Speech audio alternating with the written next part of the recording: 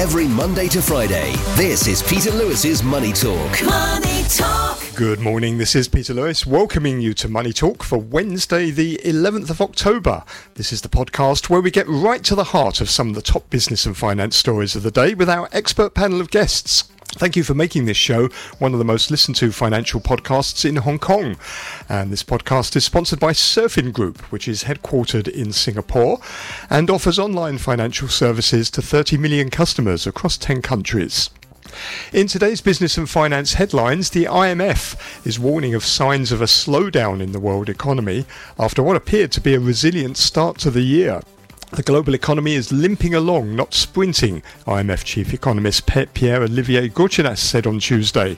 Global growth is projected to fall from 3.5% in 2022 to 3% this year and 2.9% next year.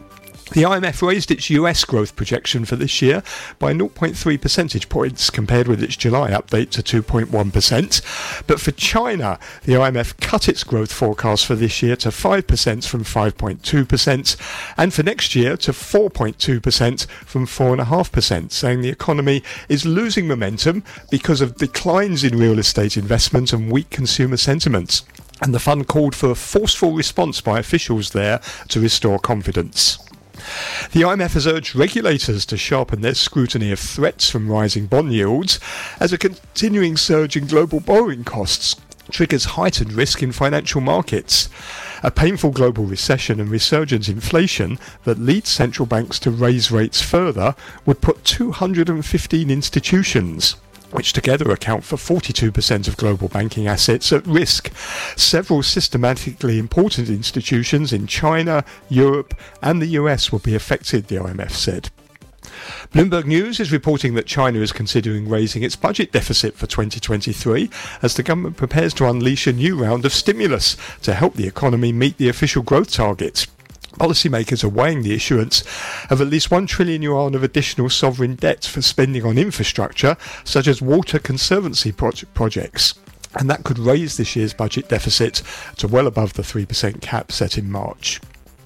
European stocks surged by the most in 11 months on Tuesday, buoyed by suggestions from Federal Reserve officials that interest rates will remain unchanged when the US Central Bank next meets.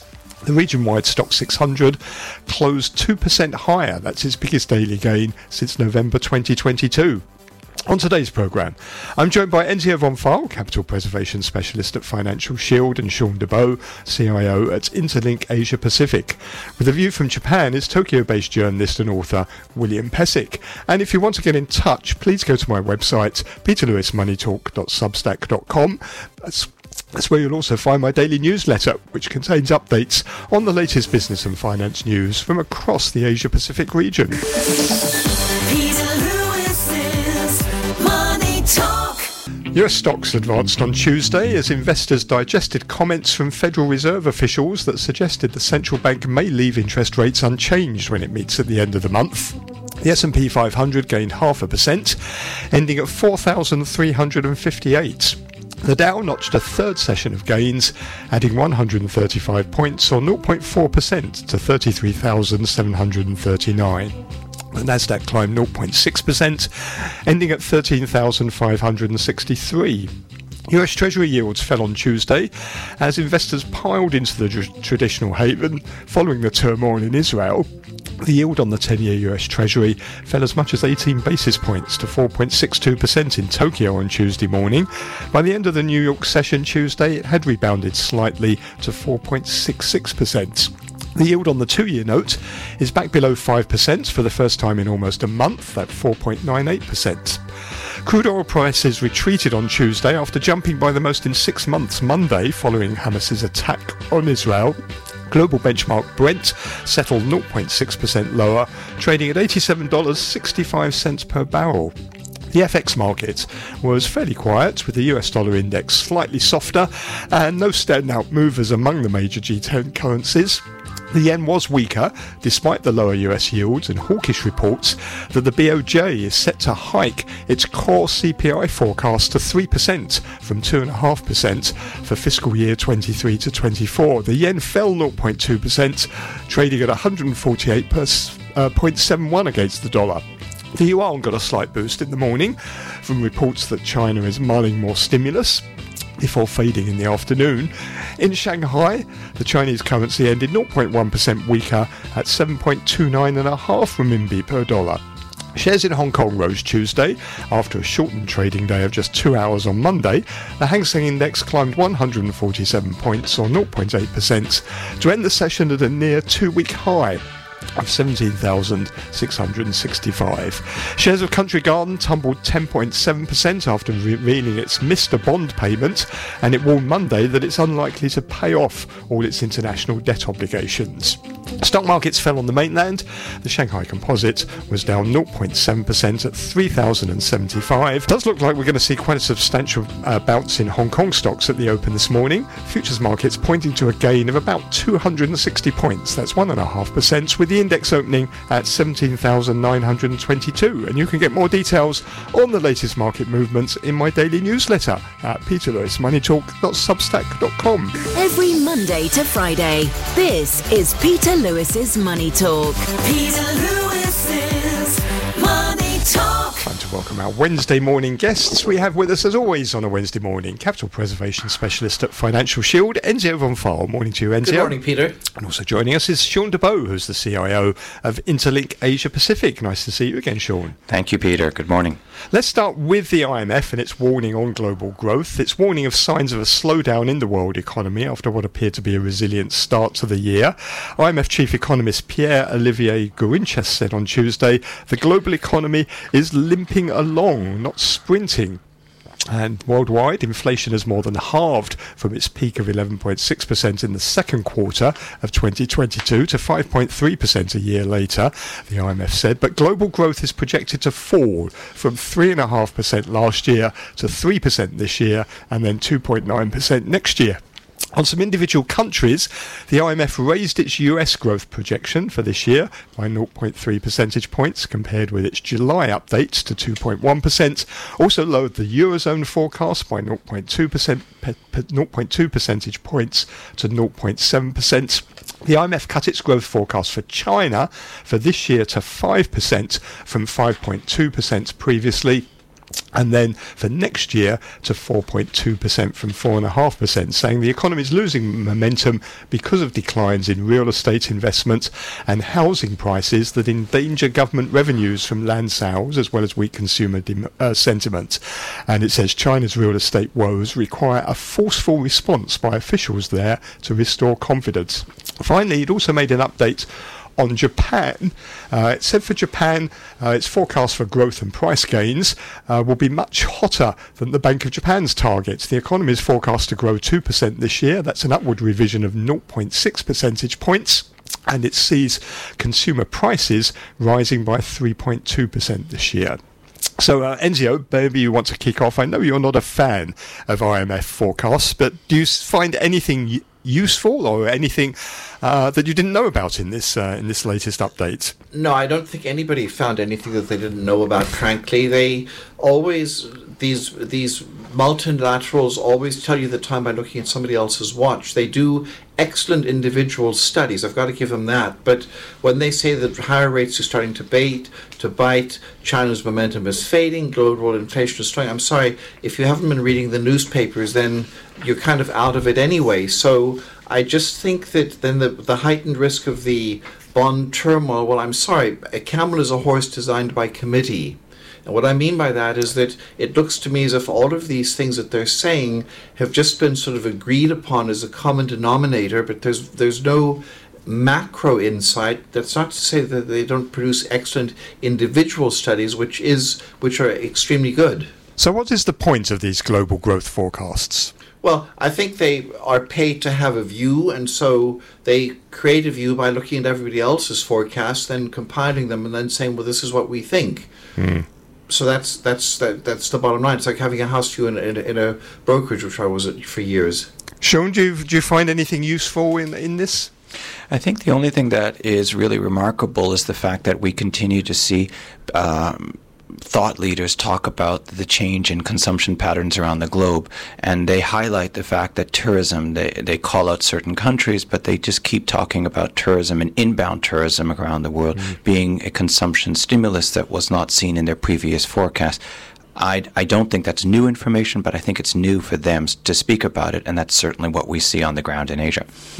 They are talking about a slowdown in interest rate sensitive sectors like the manufacturing sector. They mentioned that specifically for China.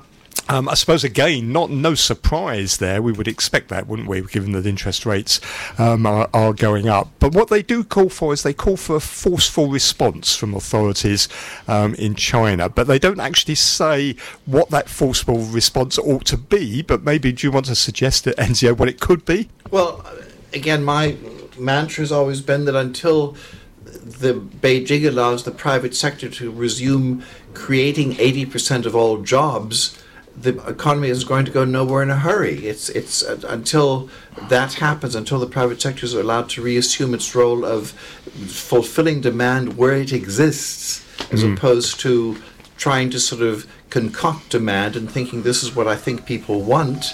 Until that job creation starts, there will be no consumer confidence. The property market will continue tumbling, and people won't spend because they don't have any income confidence. Isn't one of the problems that China is trying to put stimulus into areas where the issue isn't really one of needing more credit? The problem is a demand one, where there just isn't the demand for the particular areas or services that it's pumping all this credit into. So it's sort of a bit wasted, isn't it? Isn't that part of the problem? This is probably what my old teacher von Hayek was always yelling at about with us, was that if somebody's in a little room trying to concoct where he thinks or she thinks that demand might be headed, as opposed to allowing demand to tell you where it is headed, you just cannot get it right the whole time. We see it in Hong Kong. Let's have the happy Hong Kong and the nightstand thing that's going to really boost our economy here. Well, maybe not.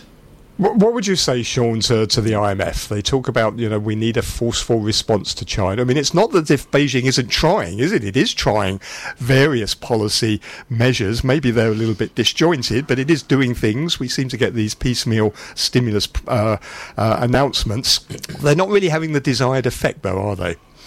They're not, but I think it is important to highlight that what we're observing now is that the focus of the stimulus that China is talking about is what I would call smart infrastructure.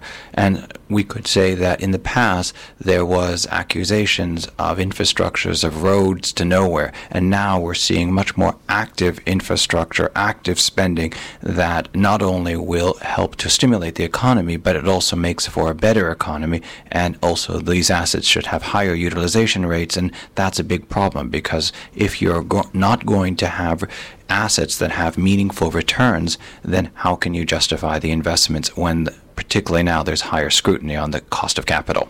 There is a sort of like a conflict there, though, isn't there? Because if spending and money is going to go into infrastructure projects, if these projects make economic sense, then there shouldn't really be concerns about not meeting your GDP growth target, because these projects, as a result of this money going into them, would help GDP grow. So they're sort of saying, at the one hand, we're putting all this money into projects that make economic sense, but at the same time, we're worried we're not going to achieve our forecasts. Peter, the issue is timing, is that if you make these decisions today, you're digging the holes and pouring the cement in 3 months and buying the steel rebar.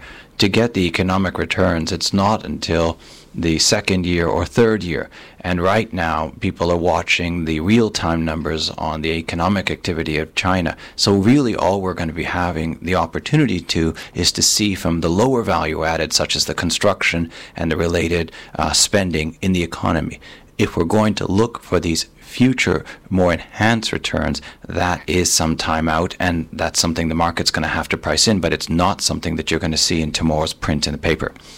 What do you think, Enzio? I mean, a lot of focus on credit. We're going to get credit data out of China later on today, which I suspect is going to show what we know already, which is that actually there is plenty of credit available. There's a lot of credit that's been pumped into the system. It just doesn't seem to have gone to the right productive areas. Well, that, and again, people are not having been so burned in the property market, which we're going to get onto later, I think they're just very, very scared about their incomes and their income security, their ability to even repay loans. So if they're worried about their jobs, if they're worried about their income, they're hardly going to go and load up on debt, whether they're Chinese, Americans, it doesn't matter. So, but how do you boost demand, though? Because what matters is, these sectors are not really constrained by scarce capital, are they? They've got access to capital. They can get capital quite easily and quite cheaply in China. The problem is there is weak demand on the mainland. So how do you deal with that? It's misdirected supply that I keep on coming back to that. It's this Arthur Laffer's supply-side economics, but completely perverted, which is that some officials think that they know better than the market where demand should be. So let us make the private sector a pawn of the state sector, and that just cannot work. And we see that very much in the property sector, where the commoditization of land and the privatization of housing is now sort of really clashing, because it's a government policy with a private policy that's just gone completely AWOL. Sean, are we seeing any signs at all from what we saw over the Golden Week holiday, the spending patterns, the tourism levels? Are we seeing any signs of demand picking up, or is it still a bit lackluster? I think that the numbers that we saw on personal consumption over the Golden Week was really something that was completely expected. Heavy spending on tourism, heavy spending on F&B consumption. So really services and experiences over goods, and that's something that we've seen that ever since the lockdown period. That's a good thing because it's higher quality consumption patterns, but it's not something that's going to make up for this big hole. And the big hole is the real estate market, is that, as Enzio correctly says, is that there's a lack of confidence. And if people have a lack of confidence, they're going to leave their assets in risk-free situations rather than at-risk situations. And that is really on the larger opportunities, which is to take credit, to enhance future opportunities. We just don't see that at the consumer level, and we also don't see it at the corporate level. So that's why the velocity of credit consumption is also lackluster in China, because there's not a huge demand for Chinese companies to take on additional debt right now. So that's a challenge, that gap. Okay, one other thing I want to talk about with the IMF before we move on to other things. They've also issued their Global Financial Stability report. They've warned of heightened risk in financial markets because of the surge in global borrowing costs, in bond yields, which they say could create adverse feedback loops and test the resilience of the global financial system. Now, one thing that I did learn from this, I didn't realise that they stress tested about 900 banks around the world, and the thing that they came up with was that they said that most lenders can handle what is they call a baseline scenario of modest global growth and easing inflation, but it did say 55 of these 900, including a group of US regional banks, will be exposed to significant capital losses. But here's something here that I thought was new. Under the scenario of a painful global recession and also inflation that leads central banks to raise rates further, 215 institutions accounting for 42% of global banking assets would be at risk. And that includes several systemically important institutions in China, Europe, and the US will be affected. Now, that's something new, isn't it? I think that the information that they're sharing is really top-down information, and if you're going to do an analysis of a bank, you really do need to have the bottom-up, and that's really only at the fingertips of monetary authorities in the individual areas. Clearly, by all accounts, we are in a far better regulated circumstance than we were before the 2008 meltdown, and a lot of lessons have been learned. How do we know that? We take a look at what happened with SVB earlier this year, that it was a very orderly liquidation. Other banks stood in, and liquidity was provided both by the Fed but also by major banks that had that liquidity, and we saw, really in a matter of weeks, this was a memory. So I don't think that one has risk-free or carefree concerns about the global banking system. But I think because of the heightened regulatory environment that global banks are in, particularly systemically important banks, that we are in a less risky situation. The second thing is to keep in mind is that their alert that they're giving is only in the circumstance of a very painful global recession and a heavy resurgence in inflation. Neither of those two factors are items that we are observing right now. In fact, most people are believing that we're either going to have no U.S. recession or a very mild recession. Second is that there is, I'd say, broad consensus that the surge in inflation is behind us and that there is very limited chance of seeing that resurrect itself in the near term. So the risk situation that they're providing is not either the base or the one standard deviation expectation of the market. But they do have to provide for these extreme circumstances, don't they? Because we've seen several times in the markets moves of several standard deviations that just shouldn't occur or occur once every billion years or so. But nevertheless, these situations seem to happen sort of quite regularly. Do you think that the banking system, because it's used up quite a lot of resources over the summer, didn't it, in sort of bailing out Silicon Valley Bank and others, we can't expect the big financial institutions to keep on stepping in time and time again. And also the federal deposit system used up quite a bit of resources as well in bailing out these banks.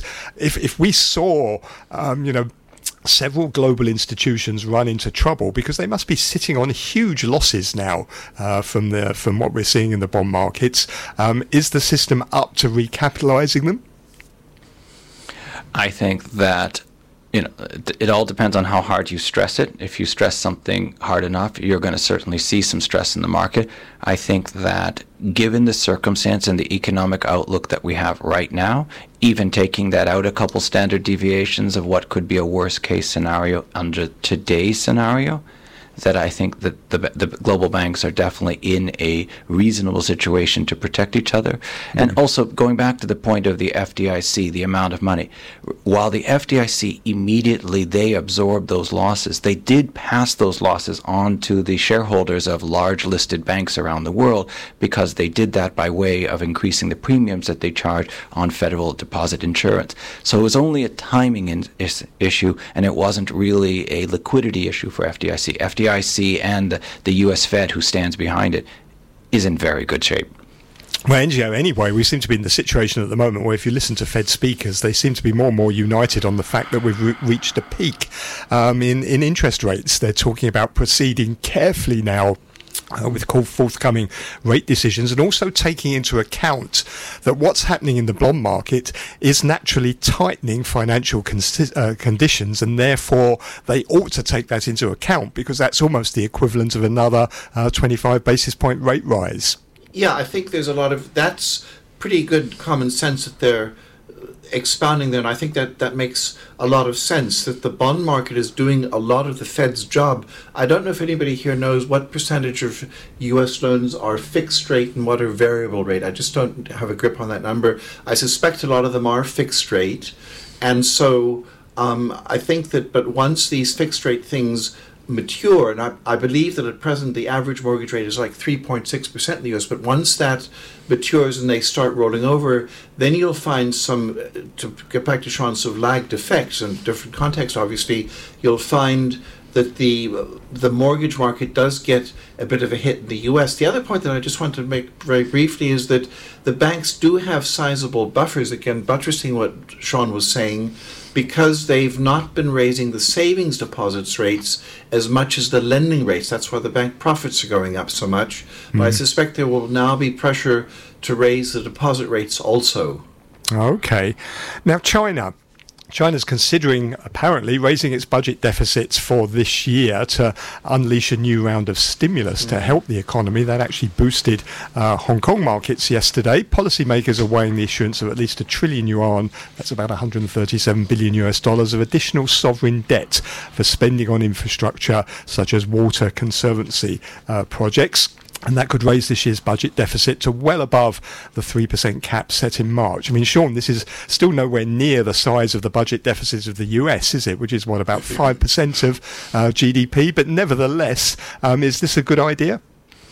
I think it's a very important idea. I think that the market is looking both for the signs coming out of Beijing that there is resolve to take very important measures that will cause a heightened confidence, which, as we both discussed, is very lackluster right now.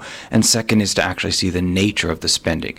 We need to make sure that the spending is directed towards active economic activity and in fact, kept away from the real estate market and definitely keep away from bailing out projects that should never have been built at all. And in fact, if they do this properly, because, if you measure your debt to GDP, if you're increasing debt but it is done productively, it will help boost that denominator, won't it? It will help boost GDP as well. So actually, sort of debt to GDP is not going to shoot up, providing this is productive investment that's being done. Yeah, I fully agree with that, and I have to get back to my old chestnut, which is vocational training. I really think that we're in the worldwide, a lot of the polarization is not only, but is also because of the rotting state of middle-class education. Forget us with college degrees and all that, but it's the middle-class education which is not training the young people for jobs of the future. And I really think that if the Mainland government were to set an example worldwide of also introducing a lot more vocational training, hint, hint, also the Hong Kong government, I think that that's not a panacea for all of our problems, but I think that that would be something that would boost GDP quite considerably, and that would then reduce this debt to GDP just because people get jobs. And one of those issues is that we're seeing this very high level of unemployment amongst new graduates, both from colleges and universities in China, and that is a challenge. It's not just a challenge because of the unemployment situation, but also it has a very meaningful knock-on effect in confidence, particularly in a country that has one or maximum two children in a family. If that child has done what they were supposed to do, they went through the education system, they graduated, and now they're unemployed, that really does weigh on consumption because confidence is low. So this has a direct impact on GDP, a Correct. direct linkage between this youth unemployment rates and growth. Especially, Peter, because I believe it's 7 or 11 million graduates are being pumped out every year. So there's a slight case of oversupply here. But the problem is the government eliminated various sectors that were natural employers of that youth segment. Things like the online education segments, for example, which just got wiped out overnight. The technology sector, that's traditionally been a big employer of graduates, hasn't it? Brackets, brackets open, private sector, brackets closed, yes. Yeah. Now, what about the property woes? That's another important issue here, isn't it? Transactions over the Golden Week holiday, which the government was hoping would pick up, didn't really materialise. Daily sales volumes fell 17% compared with last year. That's according to data from China Index Holdings, which tracks 35 cities.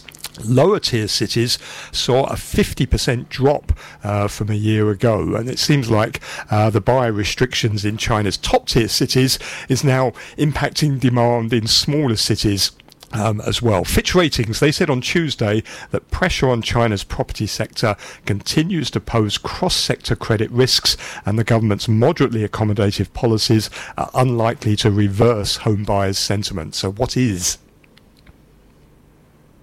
Well, okay, I'll give it a kick off just from a macro because I don't understand the companies, you know that.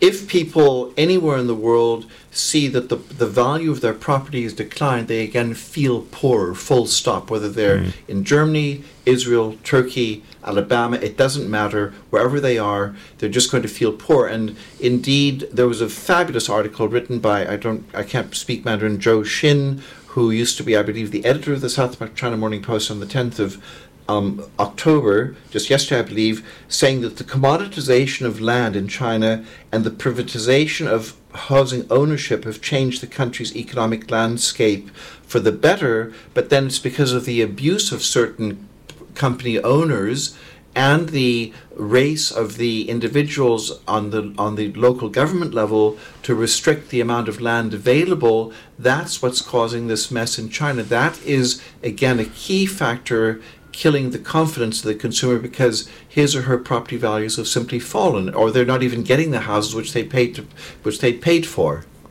Sean, what do you make of some of the news we've seen this week from the property developers? We've got Evergrande creditors warning of a potential liquidation when the hearing comes up in Hong Kong on October the 30th. They described the mainland's efforts at giving regulatory approval for Evergrande's restructuring as basically a botched effort that's left investors in the dark, and they say that basically their baseline case now is the company is going to be liquidated at the winding up hearing, and that's going to likely lead to the uncontrolled collapse of the group. Now, of course, this is creditors saying this. There's a lot of public pressure being put on it, but I'm sure behind the scenes there's a lot of discussions going on as well with Evergrande. But on top of that, we have Country Garden, which is on the verge of default as well. It has said itself it's defaulted on an interest payment on a Hong Kong bond, and it's unlikely to be able to meet its obligations on its international obligations. In some ways, I think Country Garden is more important even than Evergrande, isn't it? Because of its impact on confidence in the market overall, and the fact that it's so exposed to these third and fourth tier cities. First of all, let's phrase this data as backward-looking information, not forward-looking information.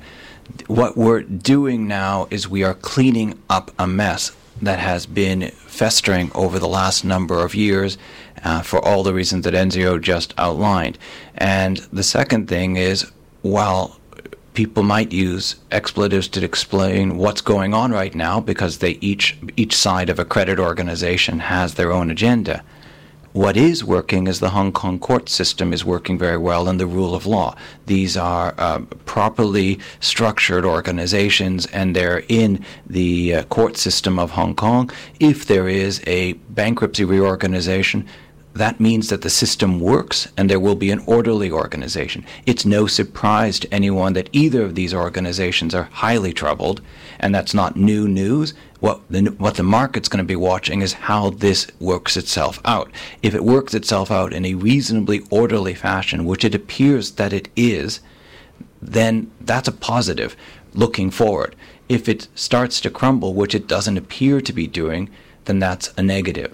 Also, right now when we think about Country Garden particularly, we're thinking about where people are buying that incremental property. No question right now, the incremental buyer of a new real property that's purchasing for consumption and to live in, as opposed to speculate and rent out, they're buying from more state-owned organizations because they feel more confident that their deposit that they're putting in today will yield a finished product in 3 years from now.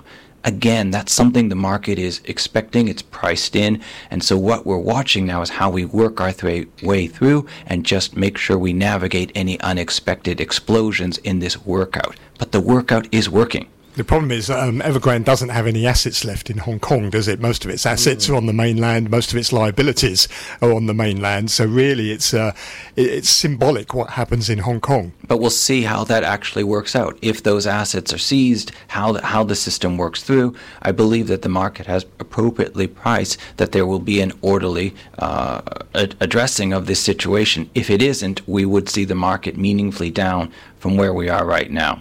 What is interesting is that on the mainland, what is going up is purchases of second-hand properties, which makes sense, doesn't it? Because if you're worried about your new home being delivered, then buy one in the secondary market instead that's already built and lived in.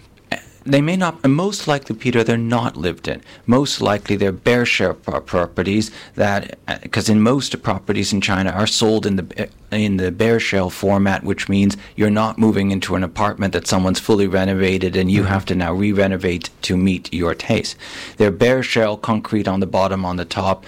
Maybe they have aircon. They likely have all the utilities.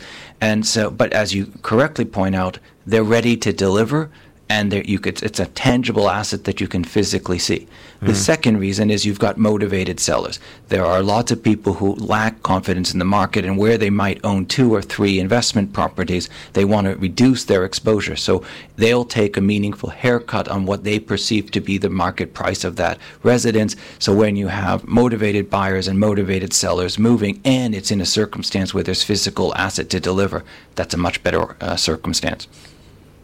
Yeah, it's as opposed to the off-plan stuff that they're just not getting, and that's where they all feel a little bit deprived. So I think it's but the other point that I would add to what Sean is saying is that there's also an international workout going on. Even I know that, which is also again I believe with U.S. creditors. So we'll see how well this rule of law really. I mean, it's begging the question with China that it's got to get more of that stuff coming in. And I think they're being quite pragmatic about it over time, allowing our system here to take care of it for them for now.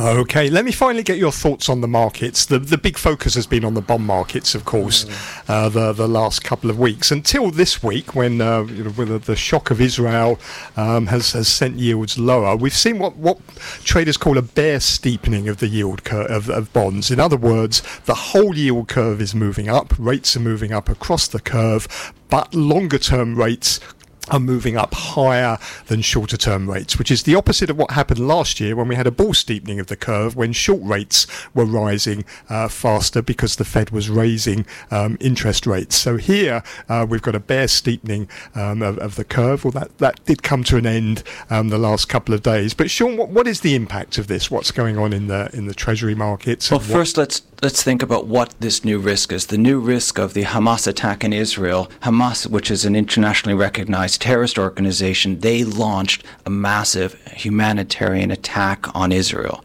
And that has caught the market very much off guard. There was, in fact, constructive discussions going on between Israel and the Gaza authorities, and this has really upset the market. It's upset the market because that's caused the U.S. government to take unanticipated moves. We already have one aircraft carrier group off the coast of Israel, and there's talk now of a second one coming there. That immediately caused a spike in oil prices, but now we're right back down to about 86, 89, so it tells us that the market is calm. But it's something that says that there is a risk of heightened concern, lower consumption. Lower consumption is a cooling of the U.S. market. Therefore, people are moving to the risk-free assets, which is causing the rates, which were peaking at about 4.88 on the 10-year, to soften a bit, still a very high rate at 4.6. And that's telling us that we've got a real situation going on here. But for me, near term on the bond market, I think we have to really watch the behavior coming out of Iran, Syria, and Lebanon. If there's any sort of aggressive behavior by them, and that in turn causes the U.S. fleet to take any action, then we will see, in my opinion, a meaningful fall in 10-year yields in the United States, because there will be a move to havens of safety.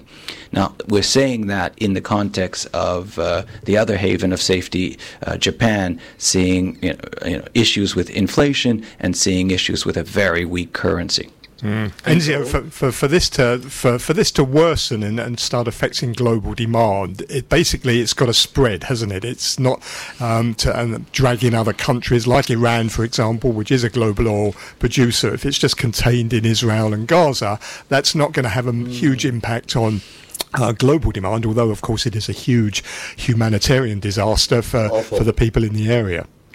Yeah, I think it's actually, without being cute, it's actually the expectation of it to spread. I think that's just about as bad as the spreading itself. And I just want to say on this Treasury bond blow-up, it's something in your old world, Peter, of bond trading, the rising term premium. I think that's going to continue rising on the bonds just because of these expectations of war, of unrest, and frankly, the world in a muddle, to be quite honest with you. So you've got that on top of the U.S. budget. Today's Treasury market is 5 times the amount it was in 2008. It's now $25 trillion US dollars. I mean, and we get all worked up about a 0.25% rise in the Fed funds rate. Well, what about the 20% rise in the bond yields over the past year or so? I'm making it up a little bit. That's really where the action is, and that gets back to what you were saying before about the Fed guy saying, well, actually, we have to also look at the bond market. Maybe it's doing part of the job for us. I think it's not, and it's also the environment that in right now. We've got two massive conflicts. One that is hopefully finding some solution in time, which is the Ukraine-Russia situation, which definitely weighs on the global risk premium. And now this emerging and very catastrophic circumstance of the attack of Israeli innocent citizens. And those two things will likely slow consumption, and that in turn does the work of the Fed, which is why we have such a high likelihood of no raise in rates coming up. And in fact, there's a very heightened opportunity for a cut in the middle of 2024. That cut was expected in early 2024. It's moved out because of high inflation relative to the desires of the Fed to the summer. But still, now we are at least in vision of a period where we could start seeing cuts. And I'm sure there's going to have to be some focus, isn't there, on the US budget, because the US could be in the position where it's got to fund now two wars. It's already struggling to fund, Ukraine, and now it's got to fund Israel as well. This is going to be a huge strain for a country that doesn't like cutting the two biggest parts of its budget, which is sort of social, Medicare, and defense. The attack on the innocent Israelis is not going to have a meaningful impact near term on the expenditures of the U.S. government, because Israel is very well prepared for such a circumstance. But much more importantly, it's having a very meaningful impact on the expectations of the market and the concern of the market. I think it's the future risk and unknowns that is the bigger issue for the market, rather than the actual cash flow. On the U.S. budget, I'm more concerned of the fact that the Congress is still without a leader, that we are in the midst of a 45-day delay in shutting down the U.S. government, so action needs to be taken, and there's not a lot of political will on both sides to find compromise. To me, that's the bigger issue, not the actual nominal amount. Okay, another big issue that we could spend another half an hour discussing. We'll have to put that aside to another day. But thank you both very much indeed. That's Sean DeBow, who is the CIO of Interlink Asia Pacific, Enzio von Pfeil, Capital Preservation Specialist at Financial Shield. Peter Lewis's Money Talk. I'm joined now by Tokyo-based journalist and author William Pesek. Good morning, William. Good morning, Peter. Let me kick off by asking you about this Japan Weeks that Prime Minister Fumio Kishida has been holding. Basically, he's been appealing, hasn't he, to foreign fund managers to go and invest more in Japan, in particular calling on sovereign wealth funds that have about $18 trillion of assets to invest. He wants that in Japan. It sounds like he's doing the good old playbook of when you want some money, get the foreigners to come and cough up. Well, I mean, in some ways, I'm thinking it's about time, right? I mean, since 2020, Japan's stock market has been in the global headlines for some of the right reasons when Warren Buffett showed up, right? And I think in many ways, Buffett being here, kicking the tires and upping his investments here and there in these Japanese trading companies has in many ways put Japan in the spotlight in the ways in which Japan wants to be. And certainly a lot of these, as critical as I was of former Prime Minister Shinzo Abe, some of his reforms with regard to corporate governance have gained traction. And so in many ways, you do see this reappraisal of these cash-rich Japanese companies. And Japan, of course, in the last couple of years of the economic turmoil, the COVID era and whatnot, Japan has been seen as somewhat of a safe haven. So I think it is wise that Prime Minister Kishida is reminding the world that, Japan is open for business. We're here to listen to your concerns and your bits of optimism about where Japan is going, and let's work together. So I think it's a positive step. I'm glad to see it. Foreign investors, though, are pretty keen on Japan, aren't they? I mean, if Larry Fink was there of BlackRock, they're already investing in Japan. They like Japan. They are. I mean, absolutely. I think one of the reasons why Japan is in vogue in the moment, again, is it's the safe haven dynamic. And the question is, where will Japan be 3 or 5 years from now in terms of investor sentiment? And I think that's what Prime Minister Kishida needs to be working on. Basically, Prime Minister Kishida this month reached the 2-year mark in office. And he's talked a very big game about economic reform. He's talked a lot about a kind of new capitalism to spread the benefits of economic growth, but also to reinvigorate Japan's IPO market. A lot of these reforms they remain on the drawing board. And so to what extent, if this in any ways catalyzes his government to act faster and more urgently to implement some of these extra reforms, I think that would be a step in the right direction, because I think, certainly investors are they're revisiting Japan. And the question is, does the government realize that it needs to take a variety of steps to maintain that level of interest, in some ways to validate the optimism you're seeing towards Japan? And that's, I think, the missing link. Shouldn't he also, though, as well as turning to foreign investors, shouldn't he maybe also be trying to persuade domestic investors to find ways of investing in all sorts of products? I mean, there's, $14 trillion worth of household savings there. In some ways, it's actually the domestic investor, isn't it, that needs to be more positive about investing in the market?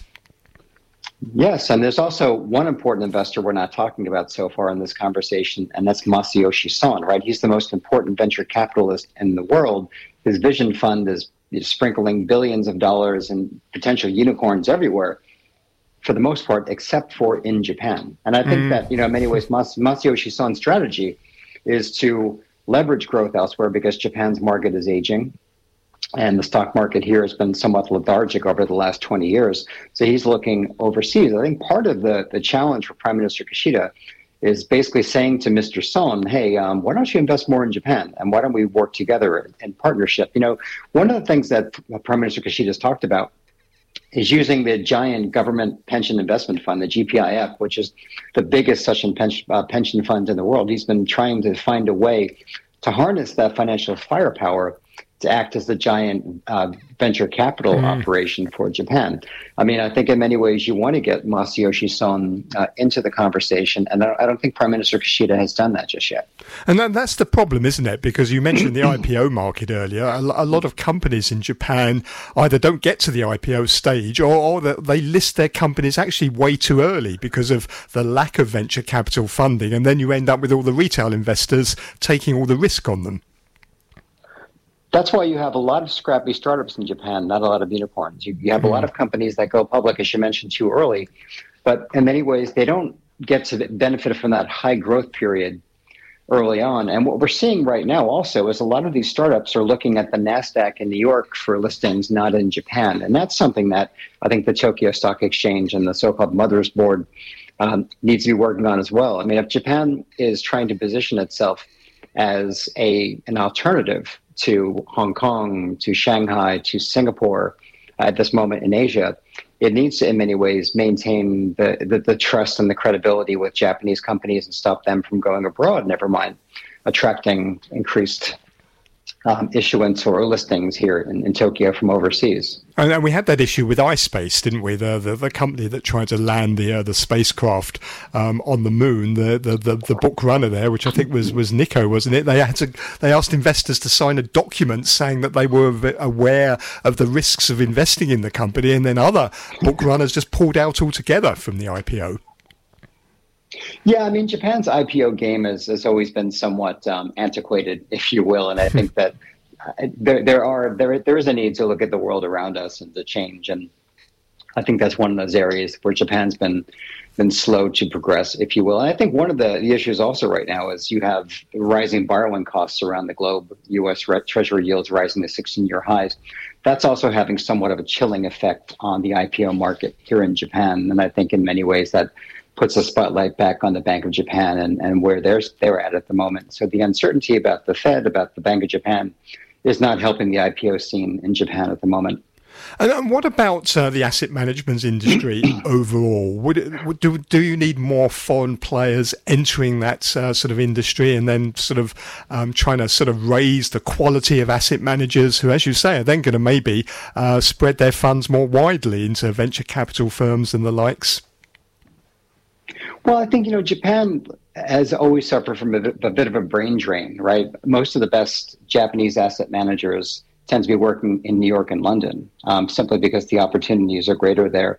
In some ways, Japan needs to maintain more of that talent at home, and that means in some ways creating a more lively and disruptive investment model here in Japan, and that's something too that's been lagging. I think when you look at the Shinzo Abe reforms from the beginning in 2013 till 2020, basically, he went to Wall Street back in 2013, 2014, saying Japan's open for business, buy my Abenomics. And I think a lot of that, the memo hasn't exactly gotten out in Japan either, where so many asset managers are working overseas and so many funds in Japan invest overseas because the opportunities are better. So in many ways, when Japan thinks it has a sales job globally, a lot of the sales job is here in Japan. Mm. And so what does the Prime Minister plan to do to try and unlock that $14 trillion of household savings and get that going into the markets, into investment products? Well, I mean, one of the ideas he's floating, of course, is reinvigorating the IPO market here in Tokyo, and that's a work in progress.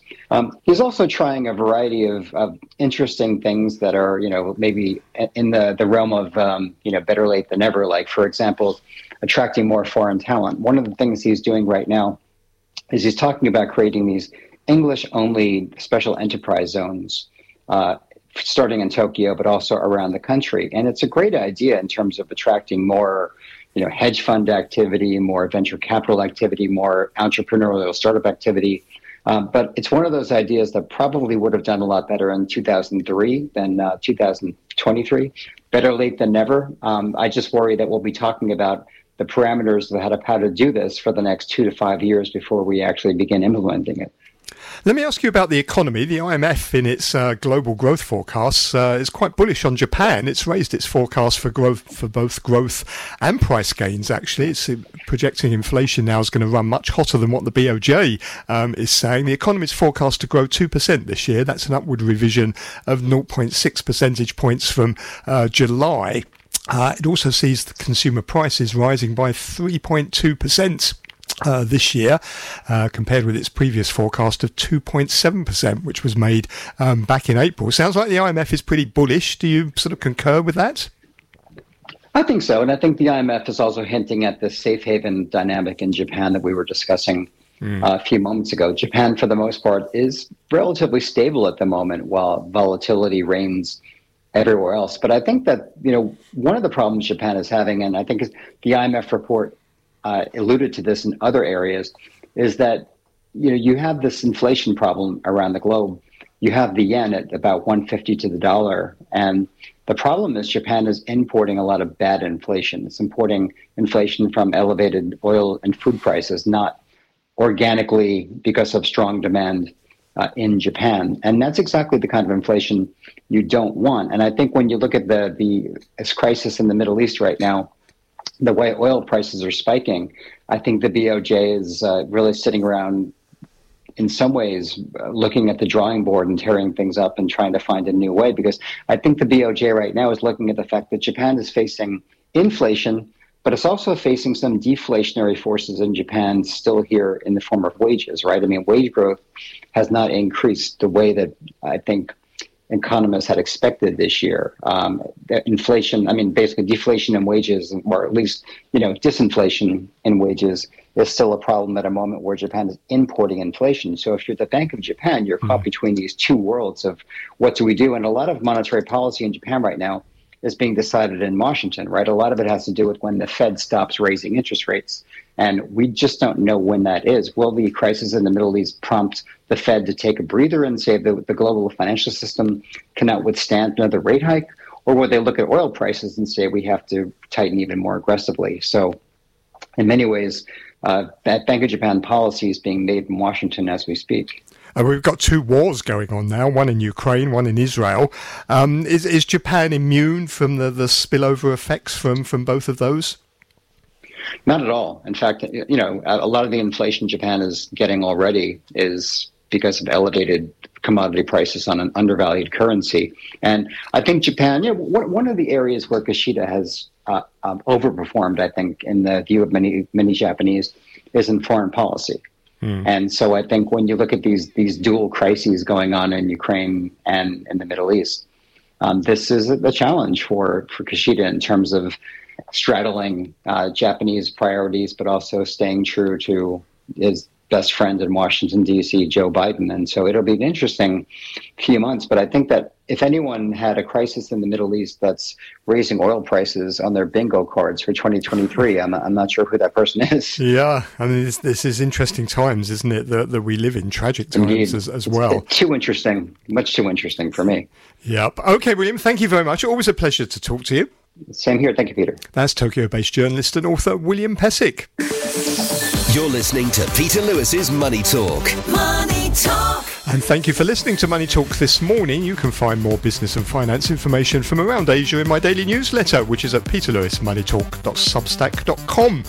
I'll be back tomorrow when I'll be joined on the show by Andrew Ferris, the CEO of Econosis Advisory, and Mark Franklin, Managing Director and Senior Portfolio Manager of Multi-Asset Solutions at Manulife Investments.